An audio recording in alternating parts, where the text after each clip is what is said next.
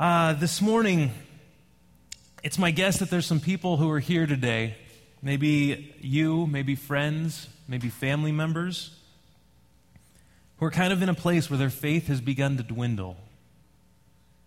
There might be somebody here today that you know that trials are supposed to strengthen you. We've had so many great messages from Scripture, even from the pastors of this church recently about trials, and you know that they're supposed to strengthen you, and yet you feel like they're breaking you.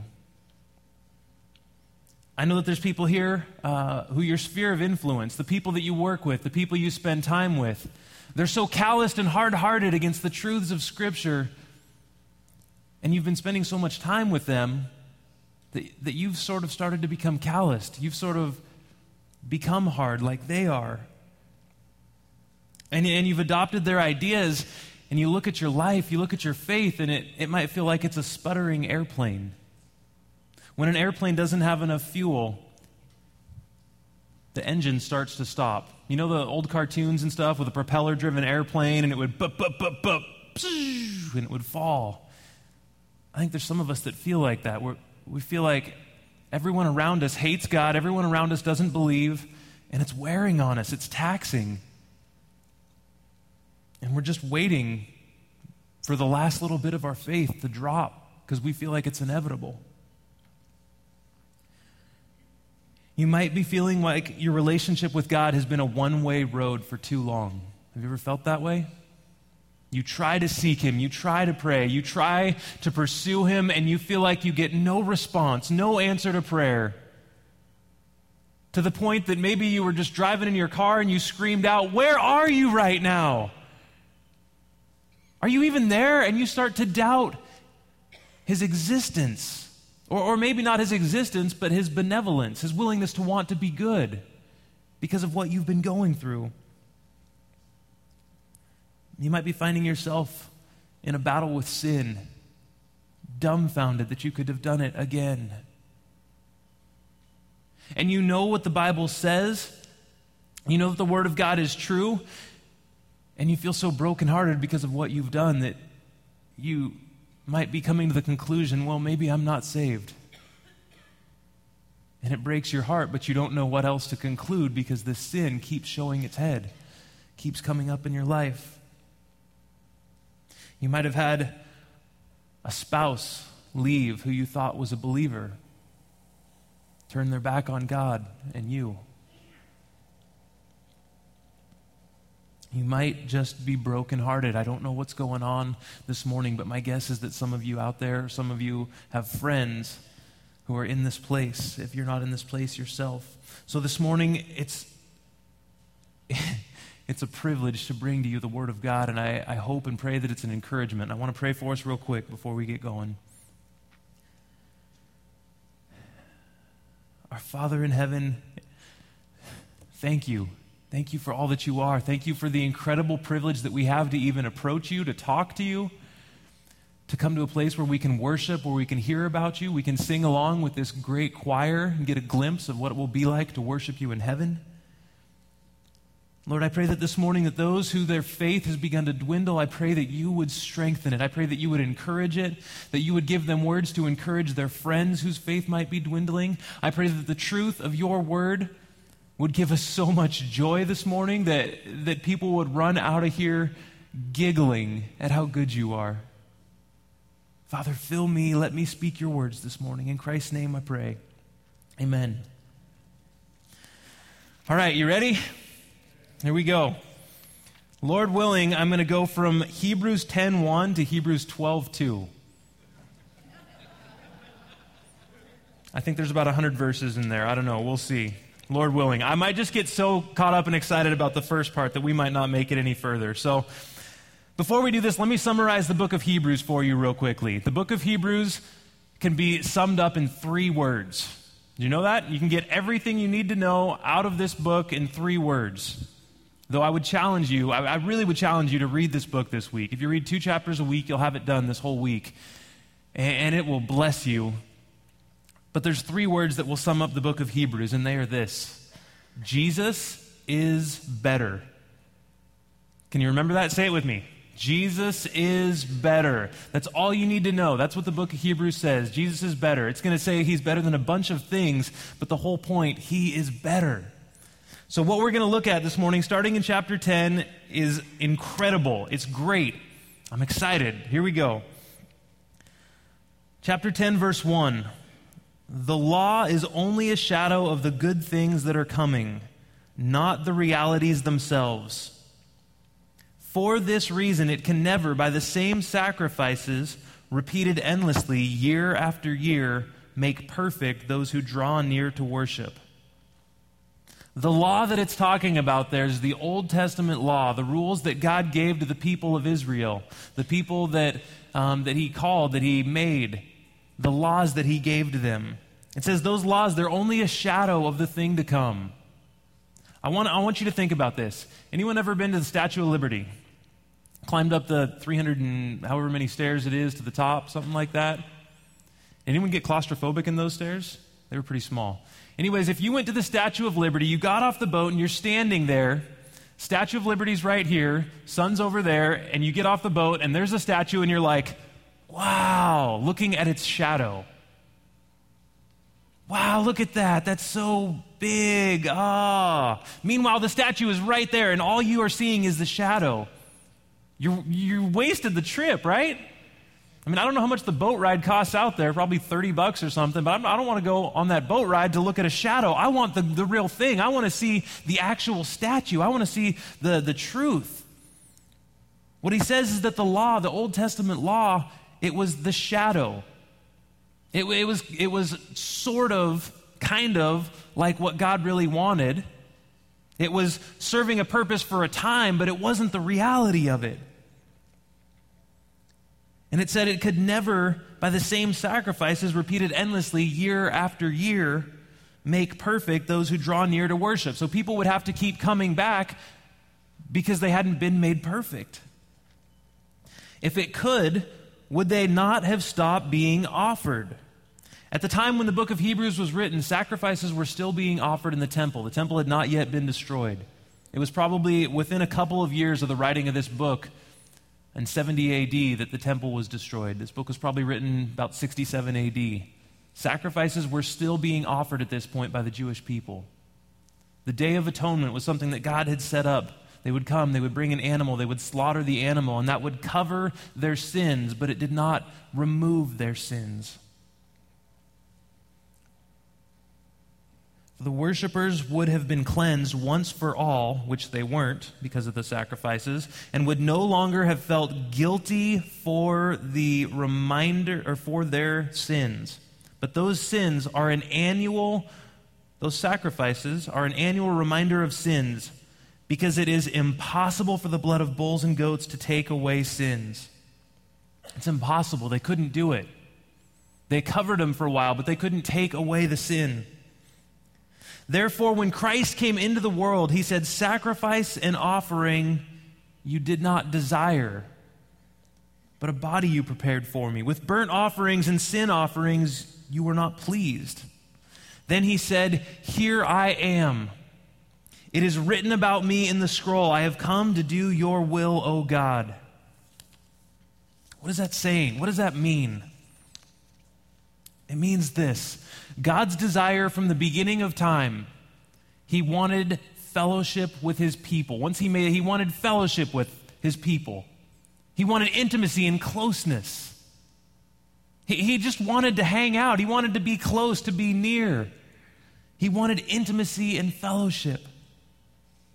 But sin came, and sin interrupted that fellowship. Sin prevented that fellowship from continuing in the way that God had wanted to continue. So he added the law.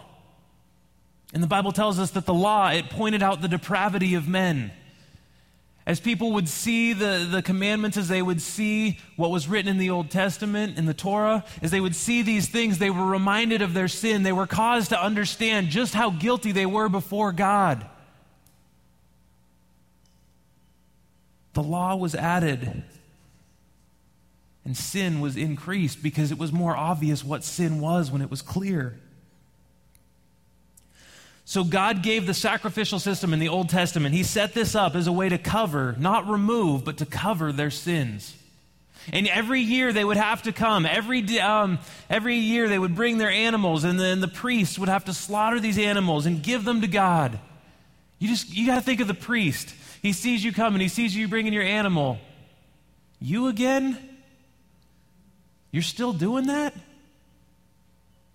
Isn't that what you sacrificed for last time? The last 15 times you're still doing that? Every year after year after year, they were reminded of their sin. And to cover their sin, they had to kill these animals. So I ask you, was that what God wanted? Was that his heart? Was that his desire? Did God look down and go, great, now things have worked out what I want? Every year they feel so guilty about what they've done that they have to come and bring this animal, and then this animal is killed. And then next year they're going to come, they're going to feel guilty again and bring this animal and it's killed. And next year they're going to come and feel guilty again. Was that what God wanted for his people? No, he wanted fellowship. His heart was that he would just have fellowship with his people, that they would be intimate. So he sent Jesus.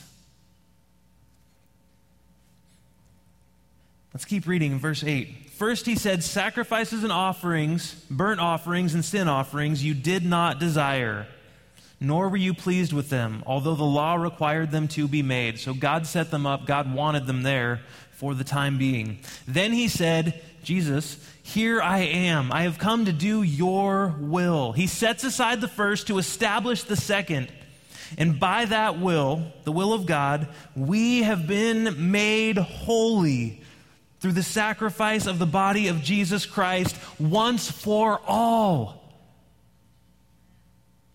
I don't think you got that, because that's pretty good. This is the part that made me so excited this week.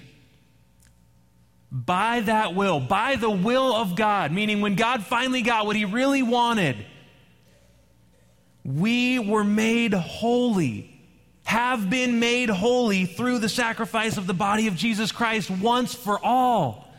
It goes on, it says this, day after day, every priest stands and performs his religious duties.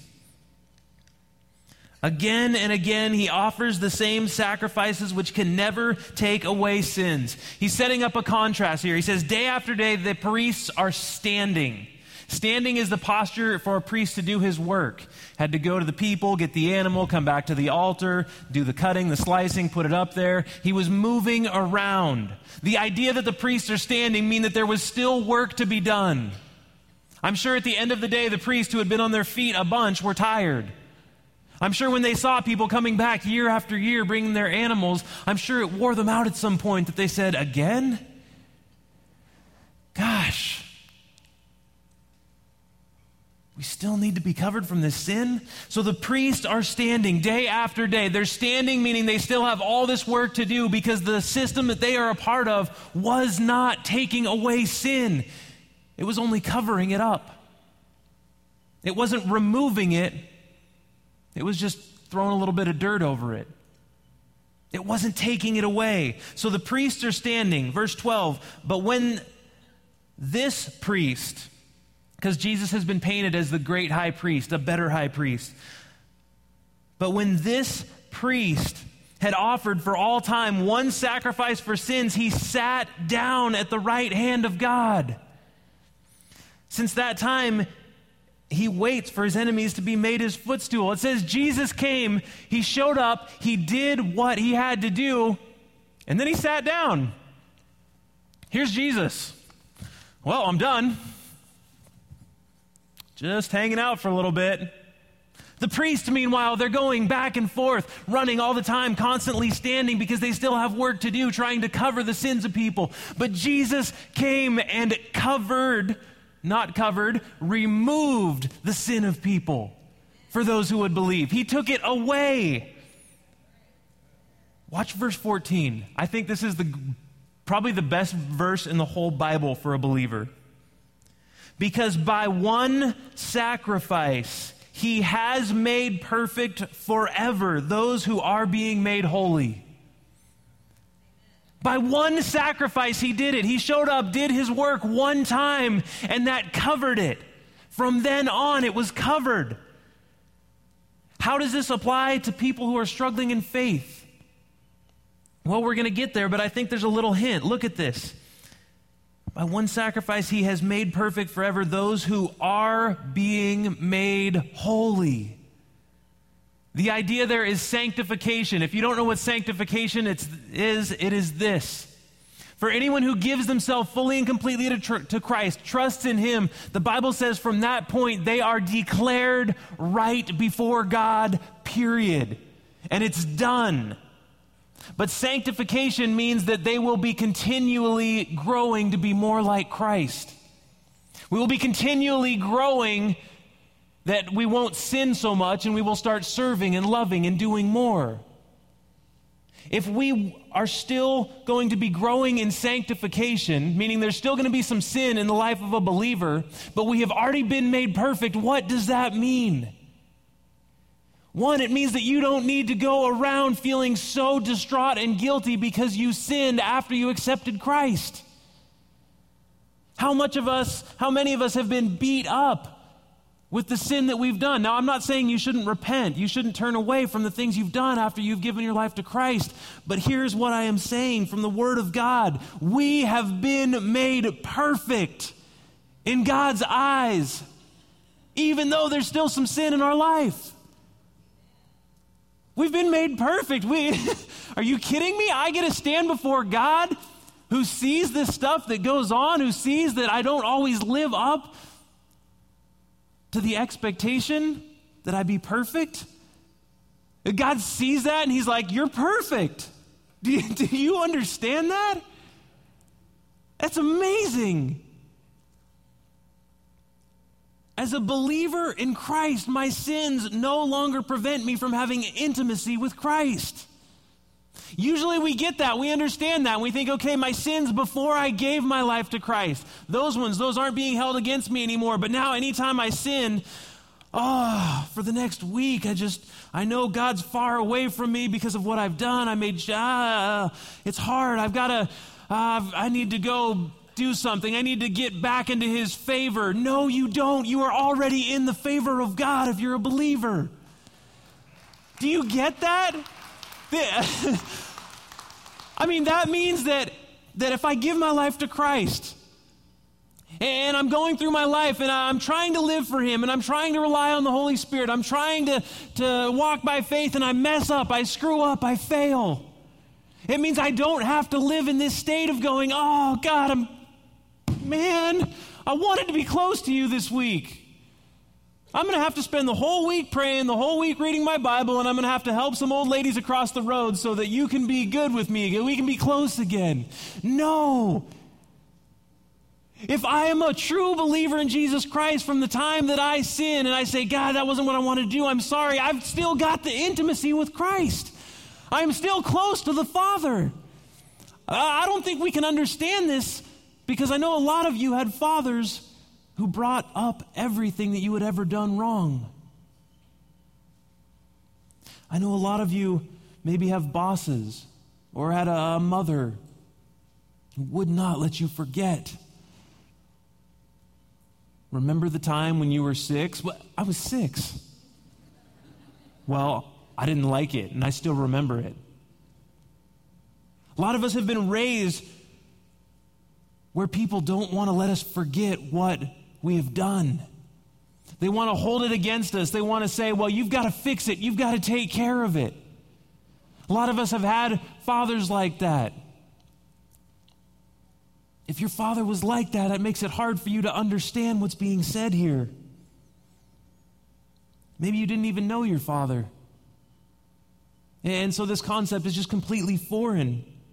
But what Jesus did is that he showed up, he lived perfectly, he died on the cross so that anyone who would believe in him, and he rose again, by the way, it's a good part of the story, so that anyone who would believe in him is permanently standing in a right relationship with God, even though we are still being sanctified. Even though there's still some sins that the Spirit is at work trying to get me to rid myself of those. He's helping me rid myself. Even though he's showing me how to be more Christ-like, I still mess up and fail, but that doesn't affect my standing with God. Amen? It's incredible.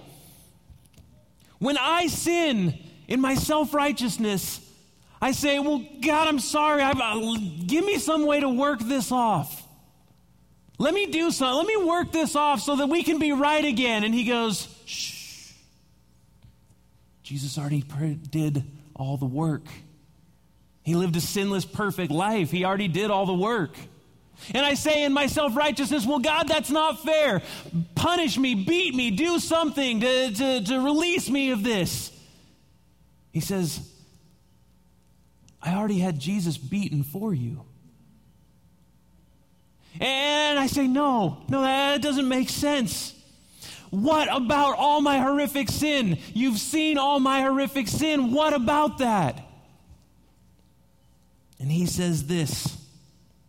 Look at verse 17, starting 15. The Holy Spirit also testifies about this. First he says, this is my covenant I will make with them after that time, says the Lord. I will put my laws in their hearts and I will write them on their minds. Then he adds, their sins and lawless acts I will remember no more. So in my self-righteousness, after I've said, God, give me some way to work this off, he says, Jesus already did all the work. You're close to me. You get to enjoy this intimacy. This is what I want. And I say, no, you don't understand. My sin is bad. Beat me. Do something. He says, I already had Jesus beaten for you. So you and I can be close. You're there. You're in my presence. The temple curtain was torn.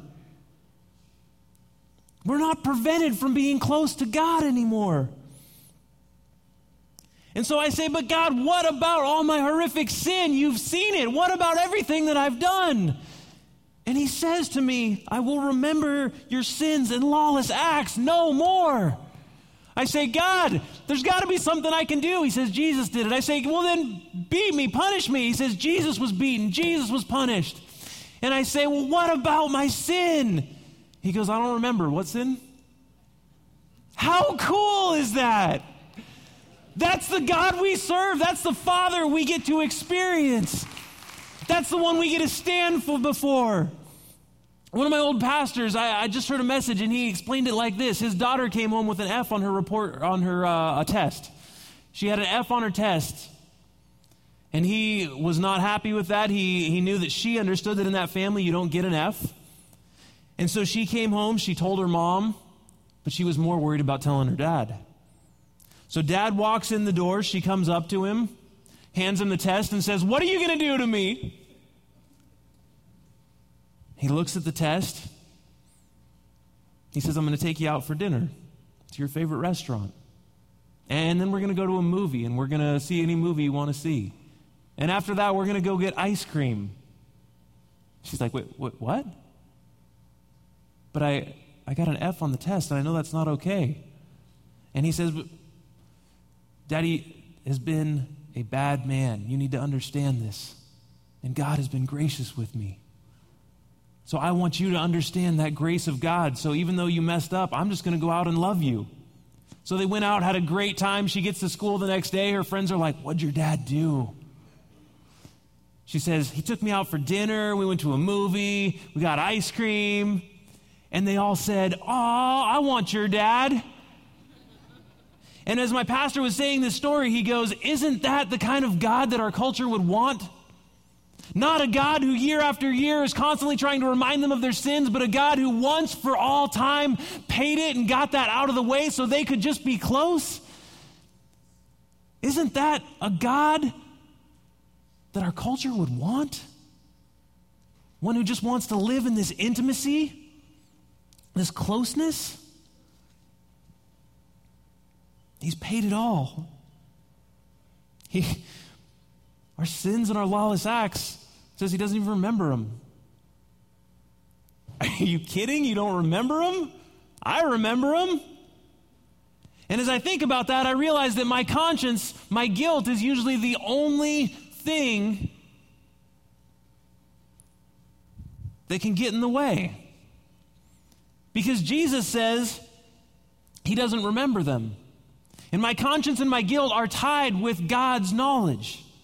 I feel guilty because I know that God knows what I have done. My conscience is guilty because God's law has been put on my heart, and I know it wasn't right, and I know what has been done. My conscience and God's understanding are bonded together. And so when I come to him and I say, but I sinned.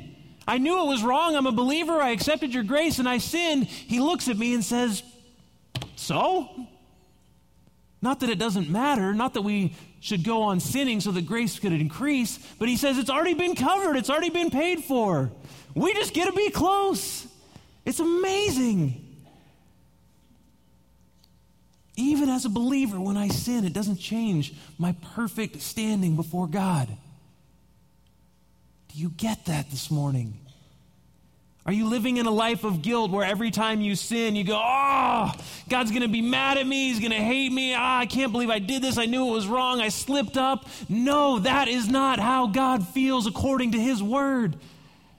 He feels love for you. He feels that everything that needed to be done has already been done. And we just get to hang out with him in his presence and enjoy him. That's beautiful. Y'all aren't laughing. I don't know what's wrong. That's crazy to me. So we're going to go on and look at this, because after he gives them this beautiful truth, the author of Hebrews moves on. He says, therefore, brothers, verse 19, since we have confidence to enter the most holy place by the blood of Jesus. He goes, we have confidence to enter the most holy place. When the curtain was ripped, I read one commentary this week that said it was probably the time of the evening sacrifices, which probably meant there was a lot of people there. They knew that what was behind that curtain, no one saw. They knew that a priest went back there once a year, and that was it. And so they're sitting there giving their offerings, and this curtain rips because Jesus just died on the cross. And all of a sudden, all these people are sitting there like, whoa, what's going on? I'm looking at that and I'm not dead. I'm seeing what's behind that curtain, which was representative of the presence of God, and I'm not dead. Are you kidding me? What just happened? This doesn't make sense. When that curtain was ripped, it was God's way of saying, you now get to be permanently close to me, because I am Jesus is a great high priest.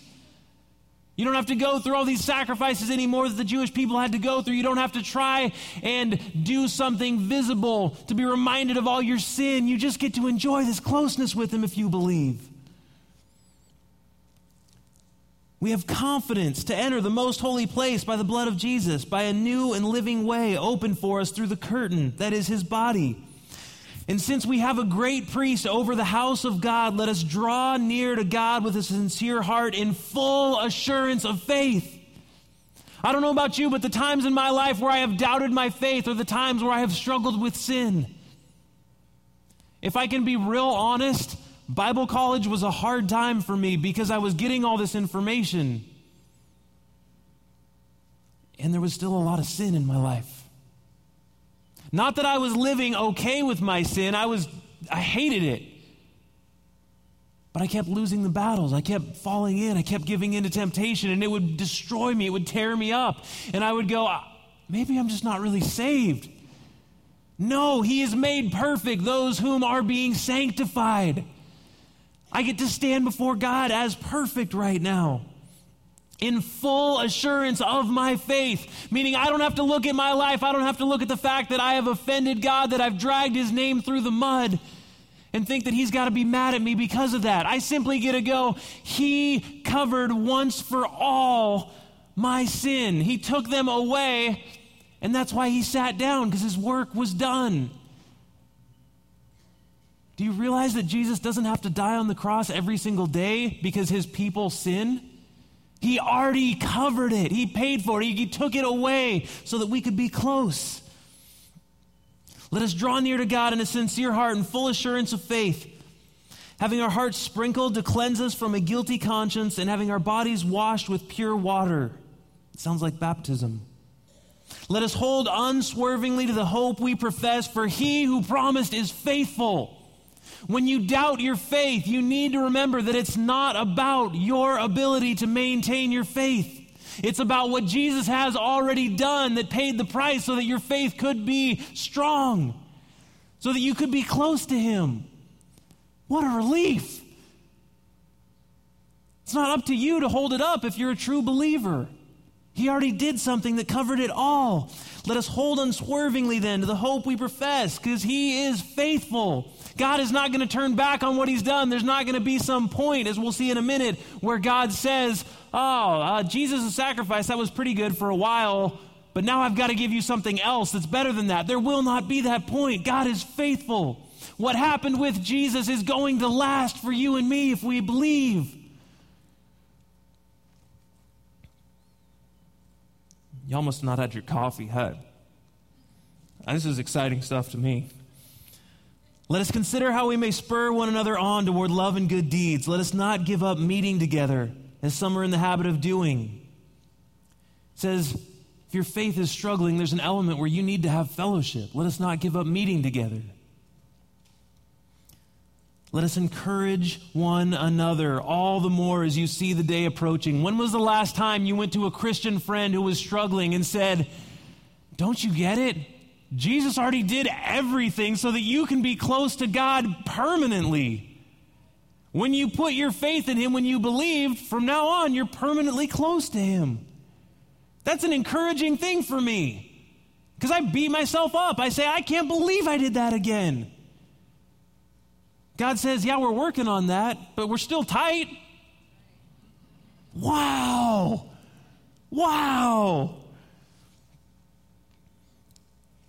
Anyone whose name is written in the book of life will not be thrown into the lake of fire, according to Revelation 20.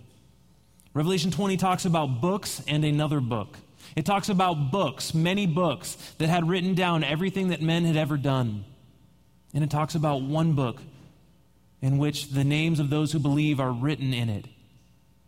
And that anyone whose name was written in the book will not be thrown into the lake of fire. After men are judged by what they've done according to the books, anyone who is in the book of life will be saved.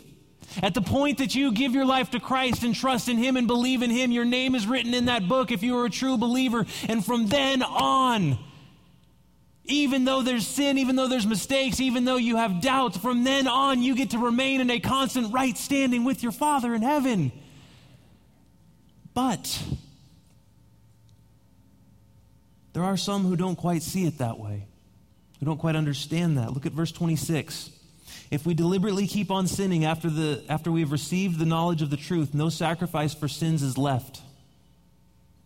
I always read that verse and I thought, so the times that I've sinned after I'm a Christian, there's no sacrifice left for that. That seems like what it's saying. And I've beaten myself up and I thought, well, yeah, when I accepted Christ, I knew that he covered everything from before that point. But if there's no sacrifice that remains, if we deliberately keep on sinning, well then, to some sense, all my sin that I've done has been willful. To some extent, I wanted it more than I wanted to obey God, so that's willful. Later in Hebrews, he's going to say, you have not yet resisted sin to the point of shedding blood. And I go, yep. If it comes to sinning or bleeding, I'm going to sin. Because I'm human. But that's not what this verse means. That is not what this verse means. It says, if we deliberately keep on sinning after we receive the knowledge of the truth, no sacrifice for sins is left, but only a fearful expectation of judgment and of raging fire that will consume the enemies of God. Anyone who rejected the law of Moses died without mercy on the testimony of 2 or 3 witnesses. In the old covenant, you could be killed for giving into idolatry, for going against the law of Moses. How much more severely do you think a man deserves to be punished who has trampled the Son of God underfoot, who has treated as an unholy thing the blood of the covenant that sanctified him, and who has insulted the Spirit of grace? For we know him who said, it is mine to avenge, I will repay, and again the Lord will judge his people. It is a dreadful thing to fall into the hands of the living God. So we read this, and many of us were probably raised with this verse, and we think, well, if I sin after I'm a believer, there's no sacrifice left for that. I don't know how God's going to deal with that. And we feel guilty, and that's why we say, God, punish me, beat me, do something. But that's not what it's talking about. If you understand the original languages here, this was written in Greek, and what it says there, if we deliberately keep on sinning, it's the idea of conscious, ongoing rejection of God. It's not talking about a believer, but wait, it says we. Yes, it does say we, if we deliberately keep on sinning. Look at verse 39, though. But we are not of those who shrink back and are destroyed, but of those who believe and are saved. Verse 35, he says, don't throw away your confidence. It will be richly rewarded. Verse 32, he says, remember those earlier days. You put up with a lot. So he makes this case saying if we deliberately keep on sinning, that's a hypothetical we. It's not talking about a believer. If you don't believe me, I looked in a bunch of commentaries. There's some people who try and go, maybe it's a believer like this or that. John Piper, John MacArthur, and many others believe this is not talking about a believer. They believe that this is the kind of person who is talked about in Matthew 13. You remember the parable of the sower and the soil? When Jesus is explaining it, he says it like this. Listen to what the parable of the sower means. There was seed cast on 4 different kinds of soil. It says, when anyone hears the message about the kingdom and does not understand it, the evil one comes and snatches away what was sown in his heart. This is the seed that was sown along the path. It said birds ate it up. They didn't even get it. They didn't even understand God. Look at these next 2, though. The one who received the seed that fell on rocky places is the man who hears the word and at once receives it with joy. But since he has no root, he lasts only a short time. For a while, he received the message of Christ with joy. That means he was probably in church. He probably heard things. He probably made a profession of faith and said, wow, this is great. This is cool. But when trouble or persecution comes because of the word, he quickly falls away. Yeah, it's great when I'm at church. It's so much fun. I love it. I love being there. But I get out around my friends and it's not so great anymore. And in fact, you know what? That's really the life that I'm going to live. That's what that person says. Look at the next one. The one who received the seed that fell among the thorns is the man who hears the word, but the worries of this life and the deceitfulness of wealth choke it, making it unfruitful.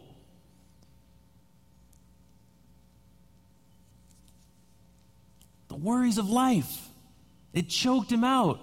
The faith grew, the seed there grew, but the thorns grew next to it and choked it out. There are some people who look like they're Christians, meaning they are part of the visible church.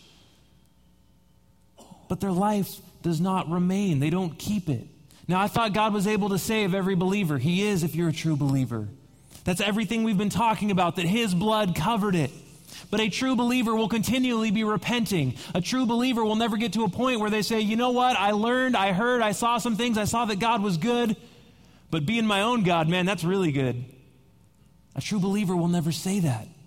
A true believer will constantly be turning back to God. You know, in the book of Hebrews in chapter 6, it talks about this, and it's this really hard passage. It says it's impossible to return to the faith, those who have tasted the good things of God and have fallen away. It's the same idea. Somebody who was in the church for a while, somebody who made a profession of faith and then said, you know what? God had some good things to offer, but I think I can get better things for myself. And they deliberately, willfully turn away. That is what it's talking about there. So he goes on and says, remember those early days. He says, don't throw away your confidence. He who is coming will not delay, but the righteous one will live by faith. And if he shrinks back, meaning if someone shrinks back, I will not be pleased.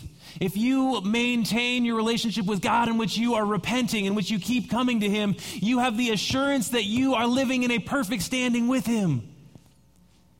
It's beautiful. If somebody decides that as good as they saw God was, they don't need that, well, then the Bible's not as hopeful. It's not as happy for that person. Because if you have tasted what God has done, if you have logically understood what Jesus did and how he died on the cross and how that covered you, and you say you gave your life to him, and then you decided you want to take it back, you were never really saved.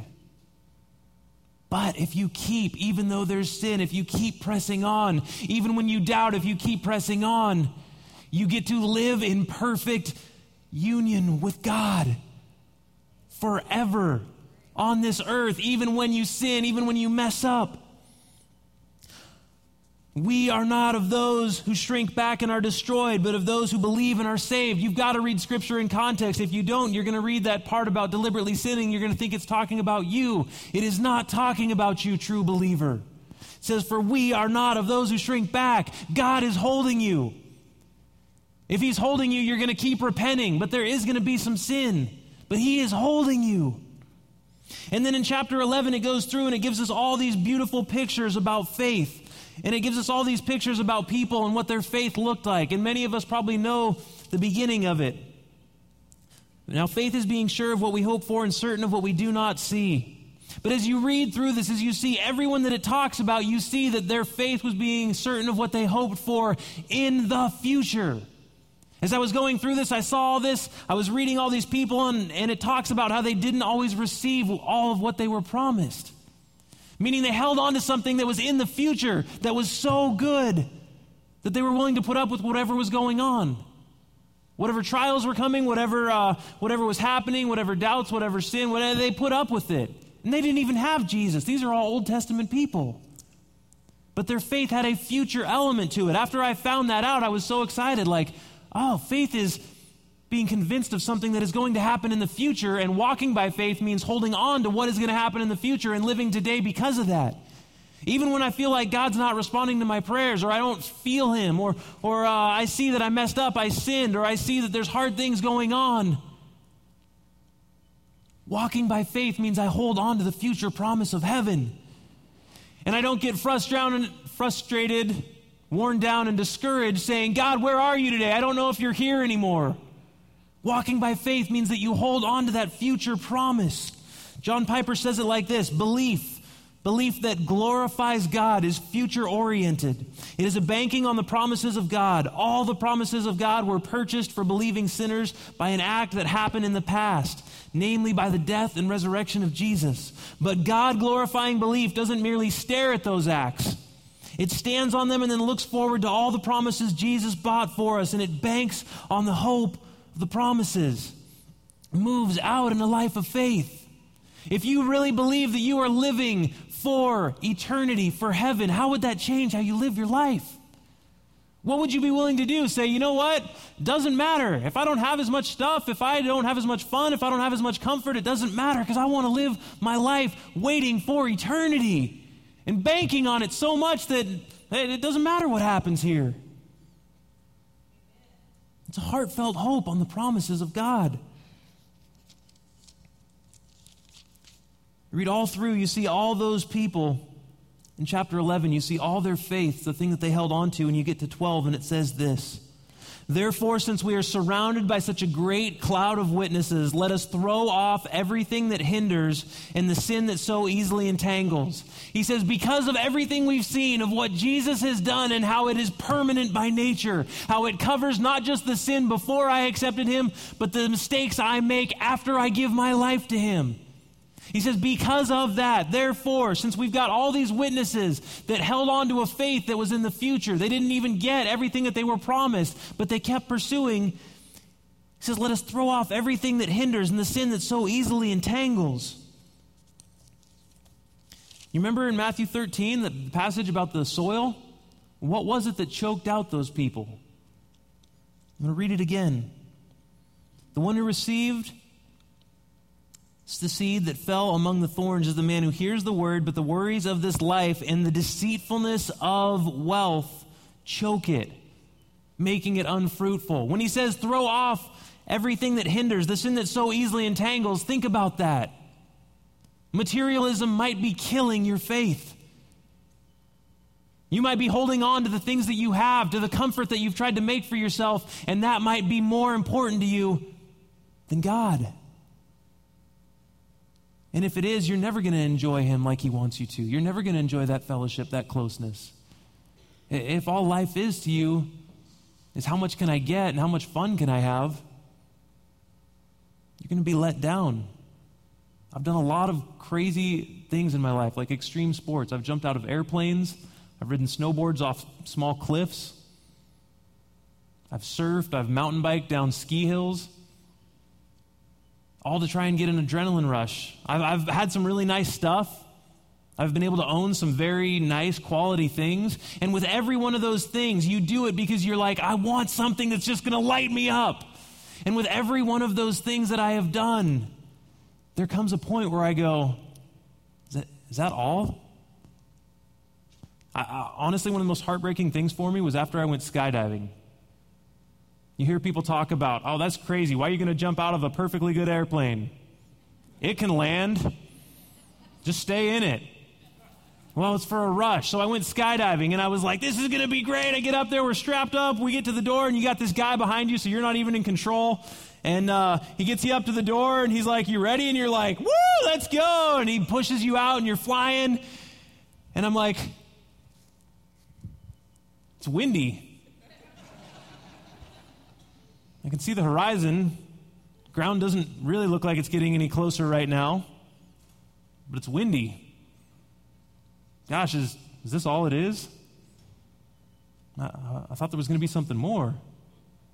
With so many possessions I've owned, I've thought, this is going to make me happy. If I finally get to a place where I can afford this and I get that and I obtain that, it's going to be happy. I'm going to be happy. Doesn't always work either. A lot of times after I've gotten something that I worked so hard for, or saved for, or went into debt for, whatever it was, I get it and I get to play with it and I'm so excited. And then I go, is that all? Is that all it has to offer? That's kind of disappointing. But when you understand what Jesus did, that never disappoints you. You have a perfect standing with God from now on. So he says, let us throw off any sin that entangles. Stop living your life for yourself is what that means. Stop living your life for your hobbies, for your possessions, for whatever you think is going to make it good, and start living your life for God. Take steps of faith in which you get out of your comfort zone and you do things that only he could accomplish. You say, I don't know if this is going to work, but I think this is what God wants me to do, so I'm going to do it. And watch what he does. Throw off any sin that hinders, everything that hinders, and any sin that so easily entangles. Let us run with perseverance the race marked out for us. You got to run with perseverance.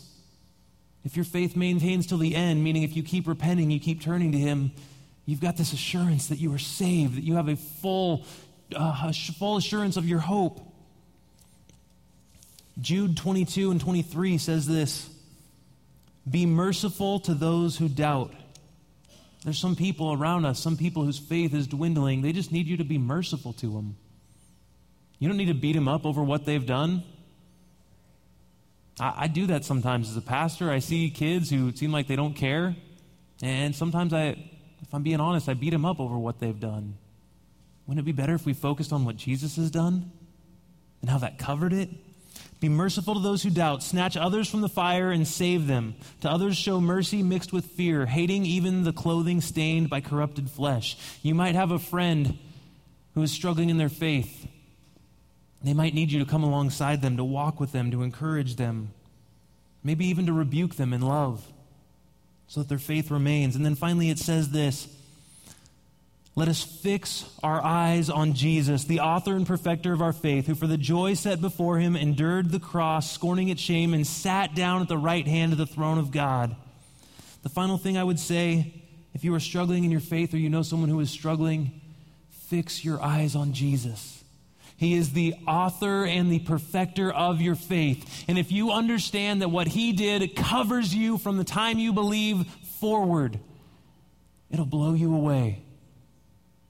And you're not going to trample on it either. Because Titus 2 says that the grace of God teaches us to renounce ungodliness and worldly passions. The more you understand that God has done it all, that Jesus paid everything that ever has to be paid for your sin, the more you don't want to do it. Think of Peter. Peter when he walked on water, when he kept his eyes on Jesus. He stayed. When he looked at himself, his situation, his problems, that's when he started to sink. Let me read you one final verse and then I want to pray for you. Come to me, all you who are weary and burdened. I will give you rest. Take my yoke upon you and learn from me, for I am gentle and humble in heart, and you will find rest for your souls. My yoke is easy and my burden is light. That is the word of God to you this morning. Take his yoke upon you. It's easy. Wouldn't you like to have a father who didn't constantly remind you of every bad thing you've done, but one who paid the price and then just wants to be intimately close with you? Doesn't that sound good? If you've never given your life to Christ, I hope and pray that this morning you would see everything that he wants to do for you, that you would go, wow, that's the kind of love that I want. That's the kind of love worth finding. And I pray that you would come up here and that you would talk to me, talk to one of the other pastors. We'll tell you about this Jesus. It's incredible. Our Father in heaven, how great it is that we get to maintain this right relationship with you, this right standing. How great it is that my sin, even after I've believed, does not prevent me from being close to you, but that I get to stay close because of what Jesus has done. Thank you for your love. Thank you for doing it all, because I'm way too weak to do any of it. I pray that if there's anyone here, Father, who has not given their life to you yet, I pray that they would see you as desirable this morning. That they would let you be the God of their life instead of being the God of their own life. I pray that your cross would free them of their sin, free them of their guilt and their shame, and that they would simply be able to live in a right relationship with you. And Father, if there are any who are doubting, any whose faith is dwindling, any who have been discouraged because of the sin in their life, I pray that they would cling to these truths and that it would light up their whole week. I pray that they would read through Hebrews this week and get as much joy out of it as I got. Thank you for Jesus. Thank you for what he's done. In Christ's name, amen. Amen.